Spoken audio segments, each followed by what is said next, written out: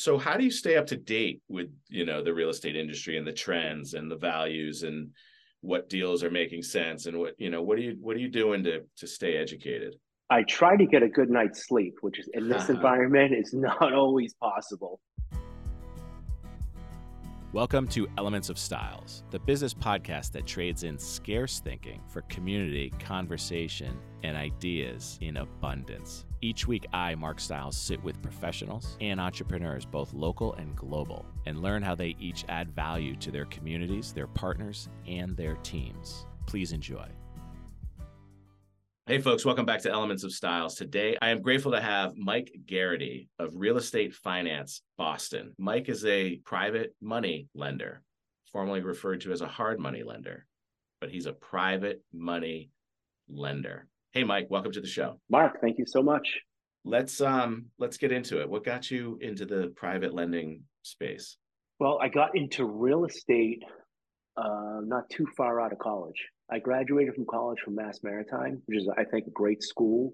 I agree. If you don't have a ton of money, I was also in the military, so the tuition was free, so it was cheaper for me to go. I was paying for school myself, but the jobs were terrible. They were paying $40,000 a year, and I graduated with an environmental science degree. I had to put on a Tyvek suit for $800 a week. God, it sounded terrible. So I went into real estate, started renting apartments, and really wanted to try to work for myself or work hard and try to make a lot of money. It was an easy path is to get your broker's license. The barrier, you don't need a college degree. You really don't need much at all. You take a test. It's not too hard. You study for it. And I did that. And in 2008, the market crashed and I got into short sales. Really lucky. I just kind of fell. I really was making no money. I was bartending a few nights a week. And I went into short sales because there was really nothing else going on. And I learned how to do or facilitate a short sale in 2008, which really none of the big companies like Keller Williams, they didn't even get into these short sales until probably 2012. So from 2008, when I got in it, when you called Bank of America, you waited on hold for 30 minutes to speak to somebody. All the countrywide deals, right? Yeah, it was a disaster. But from 2008 to 2012, all the other real estate brokers were all giving me their short sales. Oh, cool. So I went from not making money to having 50, 60 listings at a time. Wow. And we started a short sale negotiation company. So the bank was paying us 6% as a real estate fee. Yeah. Which we very rarely co-broked. And we also made another 5 to 10 grand as a consultant with a different company. I did that. In 2012, it got a little more difficult. In 2014, it got really hard. Saturated, right? Saturated. Yeah. It was actually real work, which I didn't want to do at the time because it was. And they were cutting back fees and all of that. They were. Yeah, we were on the same journey, helping folks during that time. So every penny that I made, I invested back into real estate from 8 to 12, or really from 8 to 14. I went into 2008 with a net worth of about negative 750,000 because all my properties were underwater. Wow. But I created all this wealth by buying all these properties I didn't know, but at the time they were really undervalued, or at least they would go way up in value over the next 10 or 15 years. And actually, when I decided to get into lending, I leveraged all those properties and refinanced and pulled out as much money as I could. Lending, you need some starting capital of your own money. At least it makes it easier if you're going to get into lending. But in 2008 to 12, when I was buying all these properties, I used hard money. And back then, so all these borrowers these days, I say all these borrowers, most of them, they got into the game 2016, 2018, 2020. They started saying, okay, we want to get into the flipping, arena. And they're paying 8.5, 9.5, and 2. And then they went to 10, something, I went to 12. And right now, I think a lot of people are complaining that they're paying 12 and 2. Well, in 2008, 9, 10, 11, 12, we were paying 14 and 4. Yeah, I remember. And we were happy to pay it. It was just, there was no money. And it wasn't the cost. It was the treatment. The lenders back then, they didn't treat the borrowers well. I attribute a lot to the way you Loan got a sharks. text. They were loan sharks. If you 10 years ago, if you wanted a cab in Boston, it was raining out, and you try to track down a cab, and the cab might stop, and he would ask you, where are you going?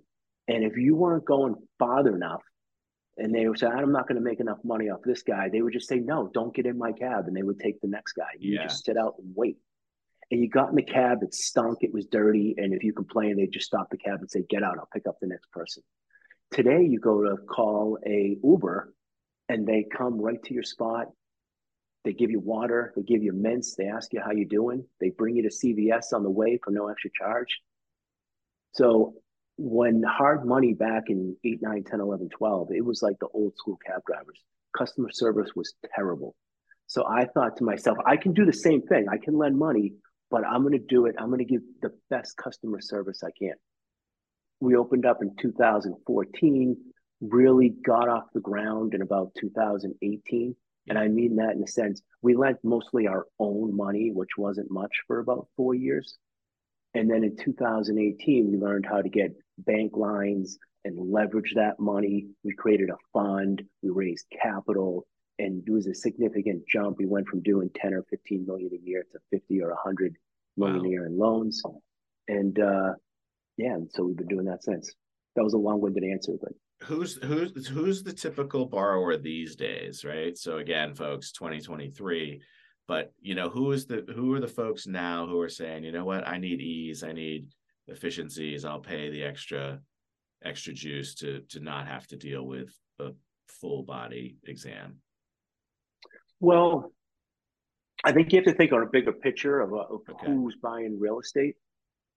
So you have probably somebody that maybe they're married, they have a really good job, they went to college, they saved money, and they're buying a house. They are as far removed from using us probably as possible. In fact, we don't even do owner occupied loans. Right. Then you have other people that maybe are in the same boat. They want safe, they're cautious, they're maybe looking for their first investment property. They want to put a lot of money down. They're probably looking in MLS, and they're probably paying retail for the property they're buying. And they're probably buying in a place that they say to themselves, okay, let's put 35% down to get our debt as low as humanly possible to make sure that we're going to be cash flow positive. Those people are probably not for us. Then you have they might come to us, but that's not the typical borrower. Then you have other people that are saying they might not even own the house. They might not even own a house, but they might own 3 or 4 rental properties, and they don't even own a house yet, because they're not married or they don't want that debt of a single family home. And they're out and they're saying, okay, I want to acquire a lot of properties in a short period of time, or I found a deal. It's the property's worth 500,000. I can pick it up for 380,000, but I have to close in 2 weeks. Those people that are out, they may not have the best credit. They may not. They may not have the best taxes and have made the most money in the past few years or have the best job, but they have an ability to go out and find really good real estate deals. Those type of people, and they may need an equity partner. They need speed. They don't want to deal with a bank because their time is very valuable. Their time can be spent creating value by finding these great real estate deals. They value their time. They want to use us because we're fast, because we're easy, because they have surety of execution. Their deal might be $100,000 deposit. And if they don't close in 2 weeks, they lose their money. But they know that they can come to somebody like us and they can get that money in 2 weeks. And they're that same house, they might paint a coat on it and sell it to the first people we were just talking about for $200,000 more. That's the kind of borrower. And that's where you make the money, right? You make the money on the buy, but you are spending your time effectively deploying, executing, as opposed to underwriting. And so you're more underwriting the asset and the plan than the borrower themselves. I think you can look at an aggregate on a global level and say, is the borrower aces, but maybe isn't buying the best deal? Well, I think I like that deal. Yeah. Is the borrower new to the game and doesn't have the most liquidity to put down and the most resources, but has this unbelievable deal that I'm so jealous of, and I'm like, wow, I can't believe this guy's buying this property. I like that deal too. So Right. I think with us, different than a bank, and I say us, I think private lenders across the board. I don't know if we're really doing anything different than every other private lender out there. I think for us, it's just the only thing that makes us different is I just try to really do it as nice as humanly possible. So how do you stay up to date with, the real estate industry and the trends and the values and what deals are making sense and what are you doing to stay educated? I try to get a good night's sleep, which is in this environment is not always possible. Yeah. We did last quarter of 2022 was from a volume standpoint. Like we all want to make a lot of money, right? So the more volume you do, the more money you make. Right. We had the best quarter that we ever had, and that's great. But then sometimes, oof, did we write deals correctly? Did we? Is the deal that's great today terrible in 6 months? How do you answer that? It's a tough one. I think you can just whatever information you have today. This is for I think transcends into everything. Whether you're a buyer, you're a lender, no matter what you're doing, you use the information you have today and you try to make the best decision you can. Otherwise, you live in fear, and then what happens is I call it analysis paralysis. Yeah. Right. And I lived it. In 2018, I stopped buying property. You know why? Because of fear. I thought it was a fear. And you know what happened? A bunch of guys came into the space who borrowed from me, and they had never bought property before. And we had talked a little bit maybe before this podcast might have been off the air about how sometimes people can get jealous and they become a hater. I actually got a little jealous of these guys, but I love these guys. Well, we're friends, I think, outside of real estate. They bought a whole bunch of property in 18, 19, 20, to the point where I said, guys, you might want to slow down just a little bit. Well, what happened when inflation hit? They were buying these large multifamilies in Western Mass, 10, 20, 50 unit buildings. We funded some of them. We funded them mostly as a bridge. Then they would go to Bank of New England or wherever and take it out. Those properties are valued off a cap rate, which is basically a function of what the rent and expenses are. Right. Inflation made some of the expenses go up, but a very small percentage. The water went up, the taxes went up a little bit, but the rents spiked and the ROI and the cap rate spiked, and they sold off some of those properties. And on one of those deals, they sold the property. They didn't do much to that property in the 2 years they owned it. They sold it for over $2 million what they paid for it. Wow. Oh. And I was living in fear at the time. So I think you just make the decisions and you don't let fear take you over, and you just continue to stay the course and try with the information you have in front of you. Well, that's the beauty of real estate, I think, is, when you talk to these really successful real estate investors, obviously if the deals are there, right? So it's been super scarce the last few years, but they're dollar cost averaging, like maybe in 21, maybe I'm paying a premium, but I'm in for the long, Mike. I'm in for, 10 years. I'm getting taken out by a conventional. We're bridging, we're getting in, which I love that value add that you have, right? The speed, bridge it, and then get out of it and get into the conventional. But, they buy low, they're getting a discount. They buy high, they're paying a premium. They buy at par, they're buying at par, but they're in for the long. So, when you talk to those career real estate investors, it doesn't matter what the market is. I'm buying, as long as it's a good buy. It's a good buy today. And then all of a sudden, time flies. I mean, it just goes by so fast.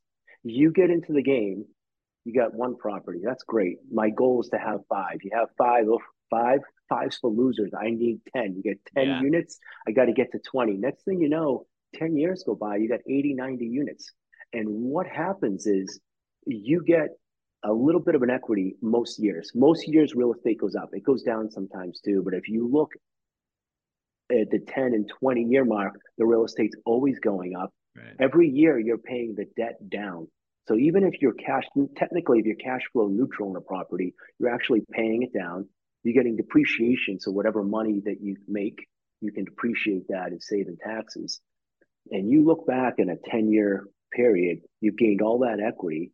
And most likely your taxes, your insurance, your water bill, and your common heat have gone up a little bit, but the rents have gone up significantly more. If you're in our loan for 6 months and you're paying 12% and you own it for 30 years, big deal. It's cost of doing business to get into the asset. But if you look at the perm loan that you're in for 25, 30 years, depending if you have a commercial loan or not, the rents go up exponentially, significantly more than your expenses. So the real, what I really like to talk about, I think is really sexy, is talking about financial freedom. Yeah. And real estate can give you that financial freedom. My ideal borrower, and it's not because I want to lend to this person, it's because I like having conversations with these people, are people that are using real estate to achieve financial freedom. Yeah. And that's what it did for me. And I would love to help that other people, get on that path. That's really interesting. And it goes into such a bigger conversation. Like, at what point is somebody really feeling financially free? But I love the investment of real estate. I mean, it's been very good to me. Even during the struggles, I started buying in 03, 04, 05, and had to get through some pretty heavy times. I was explaining to somebody recently, I bought a 4-family in 04 and then utilized, I think it was Rich Dad Poor Dad. And I knew that this person owned a bunch more, sent him a handwritten note. Is there anything else you want to sell? Bought a 3-family from him, not far away from it. And everything was going great, had decent management. It was working. And then of course everything hits. And of the 7 units, 6 of them were being subsidized by one agency, and they lost their funding in 08, all at the same time. So 6 of my 7 units were being vacated, and I had to now do all the CapEx in some of the worst times of our economy can remember. And I remember having the conversation with my buddy. I'm like, what should I do here? Like, this is gonna kill me. And he's like, Mark, any mistake that's made, and not saying you made a mistake, Mark, but any mistake in real estate is cured with time. So if you hang on and you grind through it, it will be great. And, now we're sitting here in 2023. I still own both of those. I have a massive amount of equity in them. They're spitting off a tremendous amount of, monthly income. And it's great. And it's so true and that's the one thing when people say, what are you going to advise your kids to do, is immediately, I've got an 18 and 20-year-old. I'm working on their credit right now and building up, credit worthiness, and where it gets buying, first time home buyer, 21 years old, FHA, let's go. Let's start into the game and building your wealth through real estate. Because I mean, I'm a prophet, I get up on the soapbox with real estate because it's been, I'm super grateful for it because it's been wonderful for me and my family too, Well, you're an attorney, and so you're probably really smart. So it's great that you were able to leverage that. I think there's a lot of people like myself who didn't even graduate from college. And we had no choice. We had to get onto something. We had to latch on to something for us to achieve financial freedom. It wasn't going to be from getting a job that pays $2, $3, $4, $500,000 a year. It was going to be from entrepreneurship, which is a tough one to take on. And I think real estate has a pretty low barrier to entry for entrepreneurism. And you can use one or the other. You can be an entrepreneur and then use your profits to buy real estate, or you can buy real estate and then after 5 or 10 years, leverage that to start whatever, entrepreneur company that you want to start. Well, it's not super complicated. That's the thing for entrepreneurs out there. Real estate, it's a numbers game. It's a spreadsheet, and it's being a good person, being an honest person and being transparent with the people that you're dealing with, but and having good management and having good teams, because at the end of the day, it's a spreadsheet. What does the numbers work? Is the money going in and going out? Like really basic accounting stuff that, if you implement it correctly and you start talking about depreciation, and then you start getting into 1031 exchanges and all of this, like it goes on and on. But to get in, it's like, I mean, basic math, really, truly. And it's, we encourage, we pound it, but there's such a fear factor to it too, because, you got the movies like Pacific Heights, and you hear the stories about, occupants who are unwilling to move, and they make your life a nightmare. And yeah, there's outliers and there's things like that, but you could prepare in advance for that, right? It's the folks that, they don't do their background checks, and they don't vet out their guests that are going to be staying with them, and they don't paper it up correctly and the security deposit, and they're doing things, DIY, but doing it right. And it's not rocket science, right? It's not rocket science. And if you just continue to grind, you'll be successful at it. And I had similar problems that you had. In 2000, I told you my net worth in 2008 was negative 750,000, which to me, if it was the other way around and I was positive 750,000, I would just be like, wow, it was a big number back then, right? I mean, back then 750 was more than it is now.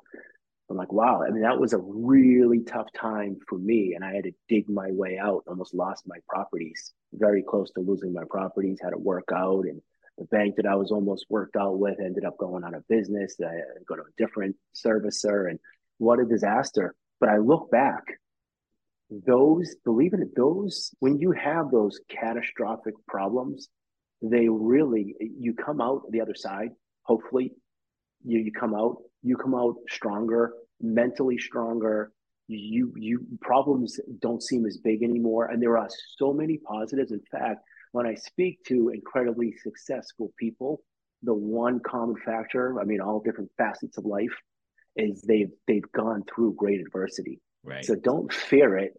Don't look forward to it. You can if you want to, but it's gonna happen, and you should do everything you can that when it does happen to minimize the impact of it, so that you can not come out of it, in a position where you're tied up for 5 or 10 years.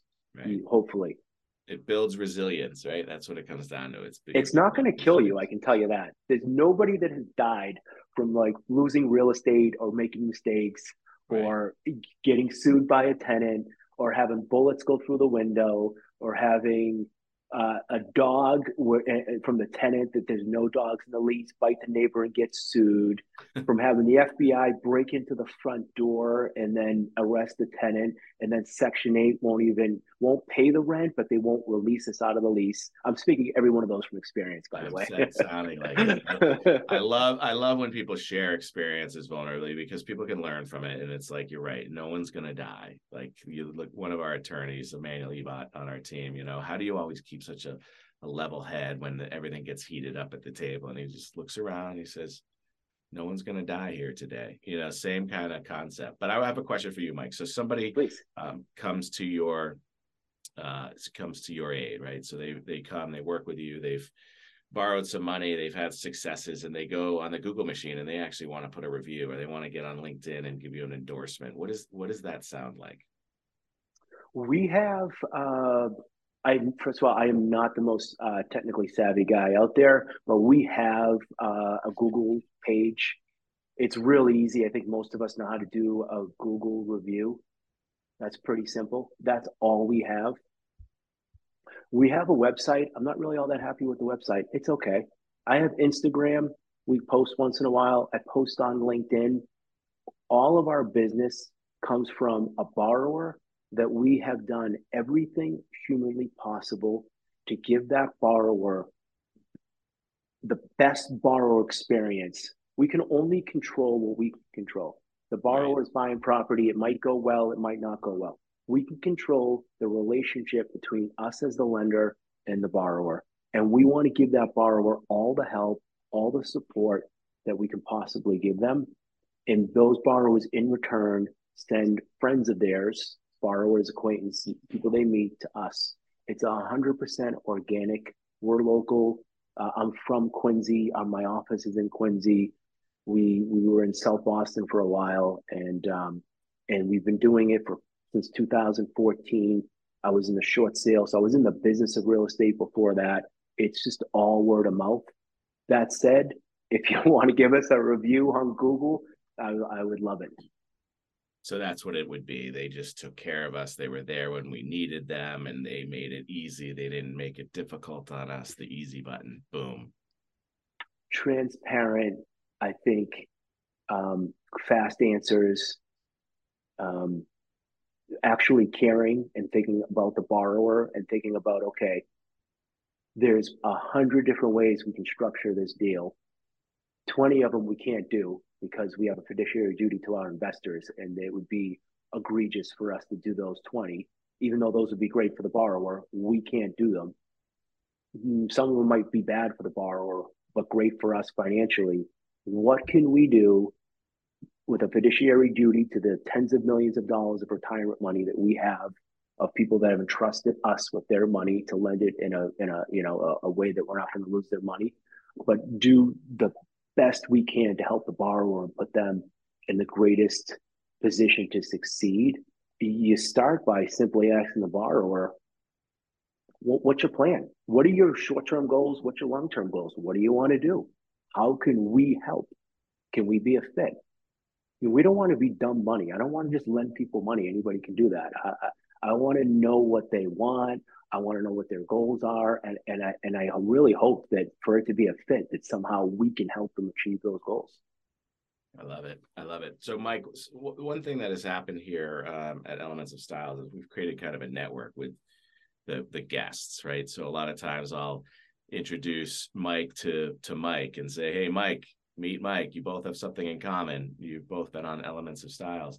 I want to actually get a networking meeting group together and socialize with all the guests, because every week you're going to get the new episode now that you've been part of it. You're going to get a email on, I think, Thursday that says, hey, Mike, you get it. You've been on it. Here's the next episode of Elements of Styles.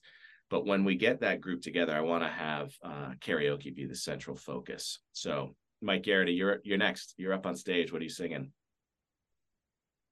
Lionel Richie, Tom Jones, Toto. Anything. Which one? You gotta pick. You're up next. You gotta pick your. It's a basic. All right, I'm gonna go. I'm going. It's not unusual to be loved by anyone. Oh, I love it. I can't sing, but I'll get up there. Wow, that was pretty good. And let me just say, I mean, the fact that you did that, you're one of under 5 who've actually sung on the show, and I love it. I totally love that. Now, most important question that I ask of all of the questions is, somebody wants to get in touch with you. Maybe they want to invest in your fund. Maybe they want to borrow, do a bridge, short term. What's the best way to get in touch with you? 617-908-0612. If I don't answer, text me from the beginning, and I'll get back to you. And either myself, somebody from here, will do with everything we can, if it's a good fit, to do whatever we can for you. And folks, don't freak out if you're on the treadmill. In the show notes, we'll have it listed right there, and you can click right through and call Mike directly on his cell phone. Mike, I appreciate you very much. I'm grateful for having you come here and share your knowledge and get to know you a little bit better, man. It was awesome. I loved it. It was great to talk to you, and I appreciate it. Folks, this has been another exciting episode of Elements of Styles. If you laughed, and more importantly, if you learned something, but most importantly, if you think that there's somebody that Mike would need to talk to, or that person would need to talk with Mike, share it with them. Share it with everybody if you really loved it. And we'll see you next week. Hey, thanks for joining us today. If you enjoyed the show, be sure to subscribe on your platform of choice for a new episode each week, and share this with everyone and anyone. If you have any questions or comments, or have an idea for another guest, feel free to shoot me an email at mstiles@styles-law.com. That's MSTILES@styles-law.com. And if you are a real estate professional, be sure to check us out on our private, exclusive Facebook page, The Real Estate School at 892, for content and Massachusetts continuing education opportunities. Be well, folks. Today's episode is sponsored by Securititle. Securititle helps Massachusetts real estate attorneys, real estate agents, loan professionals, buyers, and sellers with all of their title, settlement, and escrow needs. Securititle, SECURITITLE.com, where security and title come together. This podcast is being provided for informational purposes only. The podcast is not a comprehensive overview of the subject and is not intended to provide legal or financial advice or an endorsement of any product or business. The views expressed by podcast guests are their own, and their appearance on the podcast does not imply any endorsement of them or any entity they represent. Please seek legal, financial, or tax advice before taking any action on the matters or products discussed herein.